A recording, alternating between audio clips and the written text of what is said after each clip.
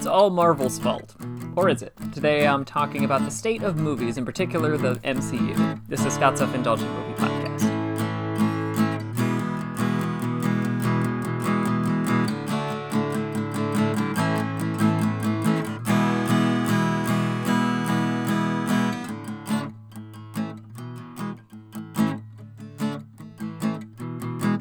Hello, movie friends. Welcome to Scott's Self-Indulgent Movie Podcast. I am Scott, and today I'm doing something slightly different, not doing anything scripted, just kind of talking in general about movies, something I like to do always. But in particular when it comes to like big movie issues and just kind of a lot of the factors that people may not be aware of the movie industry, kind of trying to put things in a context rather than just the kind of the gut reaction of like, I don't like this or I do like this, because I am generally kind of sick of the headlines of where it's just like, oh, we asked this person what they think of Marvel movies, or we asked this person what they think of Marvel movies, we asked this person what they think about Marvel movies, and so on and so on and so on and so on. So and then and then there's always the follow-up story where the person clarifies or doubles down, whatever it might be. It's all very silly to me. I think generally speaking that there is the sheer amount of attention that these movies get is a big reason why some people get sick of Marvel movies in general and are often end up surprised when they end up either financially successful or getting a wide audience, so on and so forth. So that's what I wanted to talk about today. So I'm kind of going to go through some basic things about, Marvel, and things that I agree that people have pointed out and things that I don't agree that people have pointed out. And one thing that people have pointed out is that Marvel movies kind of feel different right now, and I don't disagree with that whatsoever. I think that the majority of them, I think historically they were built on the appeal of characters, and I think so. And in particular, a core group of characters that each got their own movies to build, and then they became a team, and then, you kind of got to see them bounce off each other and, grow and expand throughout that experience. And there are highs and lows in those individual movies, but generally speaking, it was very character focused. And the thing that stands out about a lot of the more modern Marvel movies is that there doesn't appear to be as much investment in the characters. Now, that's not to say that there aren't MCU movies that are character focused. There are still plenty, but I think it's more, or especially for the TV shows that can be a little more character centric, what I think is happening is that instead of revealing personalities, we're kind of just told what personalities are in like the first couple of scenes, or we're just expected to know the dynamics going in. Now that's not such a big deal. For instance, you don't necessarily need to watch Civil War and know a ton about Ant-Man, and you kind of get a feel for his personality. That's kind of the gist. But it is very akin to what happens in general comic book storytelling, which is you can have big arcs and big moments and they hit like a freight train, but then you have to kind of keep telling stories, and it's really hard to do that. So especially after something like Endgame, which had send-offs for a lot of the major characters in big ways, you really can't replicate that. So I understand why a lot of people are feeling what they call the MCU fatigue, as it were.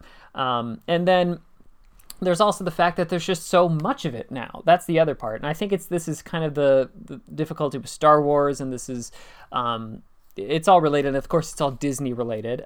So part of the problem is that Disney has a platform specifically designed to distribute all of their Star Wars and Marvel content. And the only way you get new people coming in to a streaming platform is to regularly produce things that people want to watch. And you don't necessarily do that if you just release like 2 to 3 movies a year. You only really get that if you can deliver like a series or the series with a show that's coming out every week. And I think that they've had and this is actually, I think the Marvel TV shows that are integrated into the cinematic universe, while the individual shows may be fine, I think it's actually not necessarily to the benefit of the movies. And I want to explain why. I'm going to use WandaVision as a good example, because the reactions to WandaVision were actually very positive. People loved the show. People loved, the reactions to it, its different takes on its ideas, and in particular, just dissecting a character that really didn't really get much time to really kind of get developed within the movies, which is exactly what you want a show like this to do.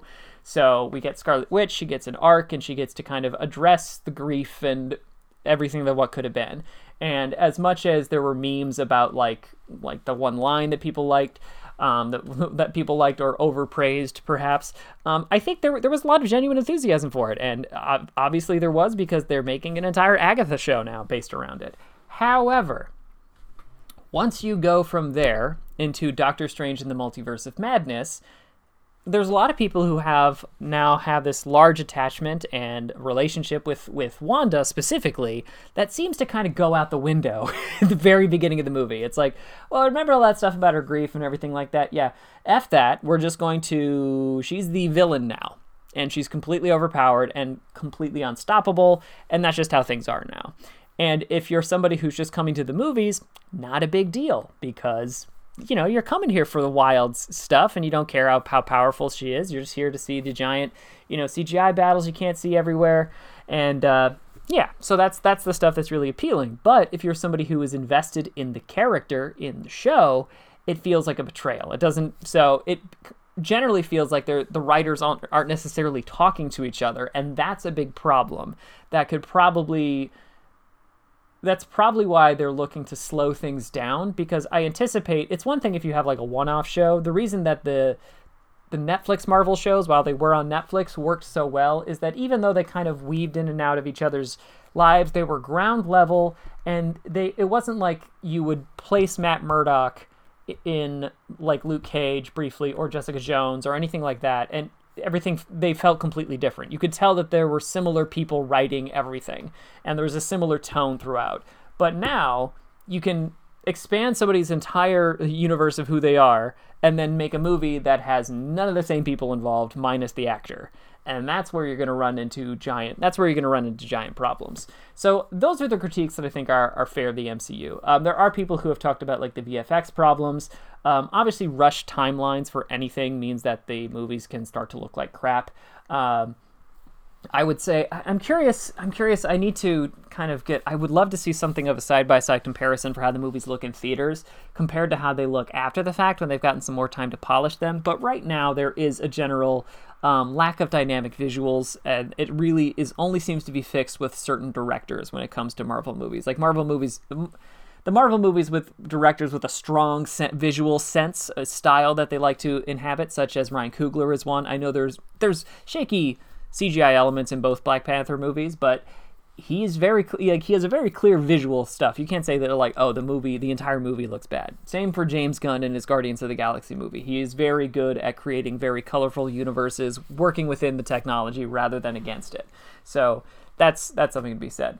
Now, the one thing that I think that, people are saying like, okay, well, is the MCU over? Is it going to be over? And then this always happens, and then the box office comes in and it's another giant success, or it's the most, Wakanda Forever shows up on Disney Plus and it's the most streamed thing, and that's where I think people kind of don't necessarily understand the appeal, perhaps because they've been in there from the beginning, and I think Seth Rogen actually hit the nail on the head saying that Marvel movies may not be for him, but they are for kids. And that's kind of what's happened now. So Disney, the studio that used to make all of the big kids, animation movies in the 90s that had a lot of, big characters, big action and things like that, stuff like Lion King, stuff that looked and felt epic for what it was, that's the kind of stuff that essentially Disney is still making, but they're making it through Marvel now versus something else. And I'd be curious to see if, I know that Marvel is looking to do kind of big arcs. I think they've got Kang moving forward and potentially Skrull invasion and all Secret Invasion and all that. But basically, the fanboy period of Marvel to some extent is running its course, because I think a lot of the people who were so enthused about just the idea of getting to see a movie with Iron Man or Captain America or Thor or any superhero that felt real and felt believable has, that's standard now. So now, as opposed to me being like, oh yeah, they're making another Avengers movie, it's like, oh, they're making another Avengers movie. It's like, can they stick? As opposed to before, it's like, oh, they're actually doing this. They're going to try it, those mad geniuses. As opposed to now where it's like, well, yeah, now they have to keep making these because that's how they make money. So I think part of that is that the original audience for these movies is growing older and perhaps not as enthused or invested. And that's kind of what happens typically when you're a young person or like a teenager who reads comics and stuff like that. Like you can still drift in and out of stories, and you kind of pick and choose the ones you want or are most invested in. But it's not like you're going to pick up every single issue every single day, unless you're a diehard, which is, there are still diehards out there, but it's not the majority. So that's the one thing. And another thing that is undersold, and one thing that has been talked about a fair amount, is how the MC, and I think a lot of the anger that people have towards the MCU is not necessarily towards the films themselves. It has a lot to do with how Marvel impacts the movie industry. And one of those is in theatrical distribution. So what a lot of people, I think that if you live in a generally close to a metropolitan area, you probably have more than one theater option. For instance, I live in the Cleveland area, and I have at least 2 to 3 theaters within 15 minutes of me, and then all of which will play similar, if not the entirely the same movies, and then one independent movie theater that will play, like the A24 the first week it comes out, and then, maybe those movies will expand elsewhere. And first and foremost, a lot of those movie theaters are having trouble, especially after the pandemic. We're having trouble staying in business. As you've probably noticed, a number have shuttered their doors. There is one by me that did close. It was part of a dying mall, so it was probably on its way out anyway. And then then COVID absolutely killed it. But the problem that they're running into now is that a lot of these theaters are also kind of like, the ownership is shaky on this. And this is something that the movie industry dealt with before, where they're basically, you couldn't be both the producer and the distributor. And right now what we're running into is that, like, towns, for instance, that only have one movie theater and maybe one screen might just be playing the same Marvel movie for 7 weeks, or not even 7 weeks. They might only be playing Marvel movie for 2 months. So I distinctly remember seeing people online, talking about Everything Everywhere All at Once, and there were people who were just crestfallen that they couldn't see it because they really had a lot of interest in it. They've heard nothing but good things about it, but Spider-Man No Way Home was still in theaters, or that new version they put out with a couple minutes of extra footage came out. And that's where I think a lot of that frustration comes out, is that because these movies are so big, it can really, and if you don't schedule the release of your movie very strongly, it can push your movie out of distribution. And Disney in particular is, the more studios it buys up, the more weight it has to push onto theaters. It's like, well, okay, you're not going to get, for instance, if you don't keep in this theater this long, well, then you won't get the copy of this right away, or, whatever it might be. So I think that is part of the problem as well, and that's not necessarily the movie's fault, and that's not really a commentary on the quality of said movies or anything like that. And I also think another part of the MCU hate that people see a lot is that it's just a lot of perpetually online people. And if you're online and the stuff that gets the most attention is Marvel stuff. And so all of those articles that I talked about people reacting to whether the MCU is cinema or not. It's a lot of, I think it would probably be easier to imagine the MCU now as kind of like serialized, sci-fi movies that they made in the early days of cinema, or the 40s or 30s and stuff like that, like Flash Gordon. It's the stuff that inspired Star Wars.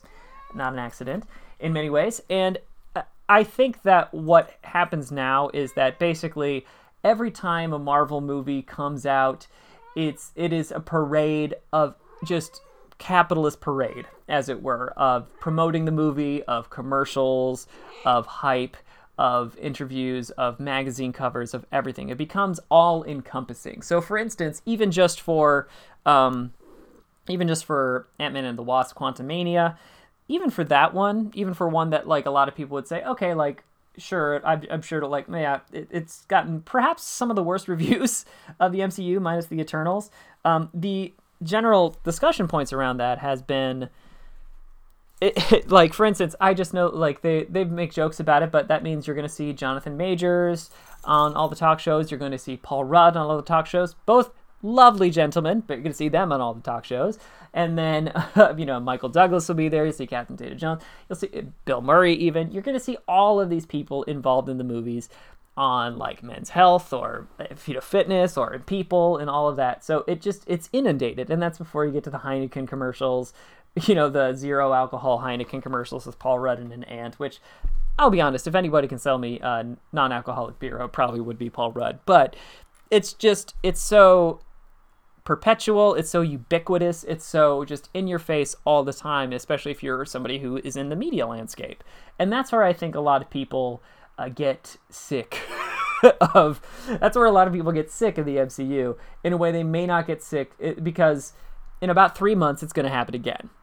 And so that's why, looking at things like slowing down the release schedule and slowing down the movie release schedule, slowing down the TV show release schedule makes a lot of sense to me, because one, you give, in every way it makes sense to me, because you give the VFX more time to get done properly, you get more time to iron out the writing, and you also give the audience some time to kind of just miss Marvel stuff for a hot second. Because as much as people kind of like to crap on stuff like the Avatar movies, in particular the second one, like, I saw plenty of people on Twitter who are like, I haven't seen a single person on Twitter who's seen Avatar 2, and I haven't seen it yet either.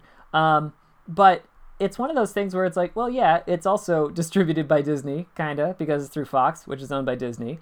And so it's going to stay in theaters forever and continue to make money, but it's just popular. People like it. It's good. It's just blockbuster entertainment, and people like blockbuster entertainment, and they'll keep going, and they'll keep going to see it. And so the notion that somehow this negativity is going to kill this I don't think that's going to happen. I genuinely think that something like Marvel or something like that, they just need a track record of crap, basically, before, and thus far they haven't had that. They've had like stuff that's middling, or people have strong online reactions to it, but viewership for all of their shows has been strong. The reactions to each of the movies has been strong. They haven't had really a bomb yet. Even Ant-Man and the Wasp: Quantumania, despite being, perhaps lower first week figures, it's still going to be one of the biggest openings of the year. And it's easily going to be in the top 10 for movies of the year. So and then the last thing I'll say is that also another thing that you're going to run into, and this is probably to some extent why a lot of people gravitated towards Avatar 2 and also to Top Gun Maverick last year, is that they are just differently made. And so while the MCU can feel like a production line because the look and feel is often so consistent and there is so much overlap in terms of characters and actors between movies and things like that, and then, as we mentioned, there are VFX problems with a lot of these movies, it can feel like a factory line, and that's not as appealing. Whereas in Top Gun, it's practically shot. You can tell how much effort went into that movie. And the same goes for Avatar 2. Like, regardless of like kind of the weird political implications of James Cameron being someone to portray like native wars against invaders, there is a ton of care put into the visuals in his work, so you're not going to see an unpolished looking film come out of James Cameron. That's just not his style whatsoever. So a lot of people are like, yeah, I'm happy to be immersed in this, because it's like, if anything, it's a step up from what I've been used to with all the Marvel movies that I typically go take my kids to see. And that's the other thing. Like, all these are PG-13 movies, like wackadoo, doing whatever. It's like, yeah, they're wacky adventures for kids, and that's fine. It's like, we don't have Saturday morning cartoons anymore, basically. So, may as well. So that's kind of where I land on the MCU, is that it's just an entity now. It's kind of a lot like the comics industry itself. I'm sure there are going to be peaks and valleys of its creative period. But what drives me crazy is seeing all the think pieces talking about how, the MCU has lost its way or whatever, or anything like this, as if one bad movie or anything like that is going to kill the vibe. And what's interesting is that a lot of the movies that like people have said will have killed the MCU or aren't that good tend to be the ones that end up saying more interesting things or having elements that people are really attracted to. So for instance, the Eternals is one, I know a lot of people who slid right off of it, and I can kind of understand why, but I also found it more interesting than a lot of the other MCU movies, because it was dealing with some more, issues that you didn't see in a lot of these in the Marvel movies. So that's my 2 cents. Like I said, everybody is always free to watch or not watch whatever they want. And the last thing I will say is that I think that some people perhaps have unfair expectations as to what Marvel movies should be. I think that there's a loose expectation, especially for folks around my age who I said came of age around the time that the MCU started getting going. Like, the first Marvel movie came out when I was in college, and now they're still going. that's incredible. Like that's kind of ridiculous. It's, you know, and they've maintained the same actors throughout, also incredible. Like the James Bond franchise has shifted over multiple actors in my lifetime, so that's incredible. But the thing that I want to point out is, like, some people are like, well, does it always have to end with a fight between, like, the good guy and the bad guy? And it's like, yeah, it's kind of how this genre works. And it may not be for everybody over some time, and it might be, you know, kind of an oversaturation of a specific kind of either action or ideas might be why that happens, but I don't see it stopping anytime soon, because the general premise of good versus evil and characters that people become invested in over time, whether it's through a TV show or a series of movies or whatever, is, I don't see that going away anytime soon. And I think it's probably best to judge MCU movies perhaps just like as for what they are and not what they aren't, if that makes sense. So I think a lot of people, you know, are constantly just like, well, I'm tired of Marvel movies, which means I hate this one. Well, that's fine, but it's also not really an interesting critique as far as I'm concerned. So let me know what you think. I'm always open for well-intentioned discussion, as it were, and have a great one. This has been Scott's Self-Indulgent Movie Podcast. Thank you so much for listening. Don't forget to like, share, and subscribe wherever you get your podcasts. And don't forget to join our Facebook group, Scott's Self-Indulgent Movie World, for the latest reviews, discussions, and more. See you next time, everybody, and stay safe.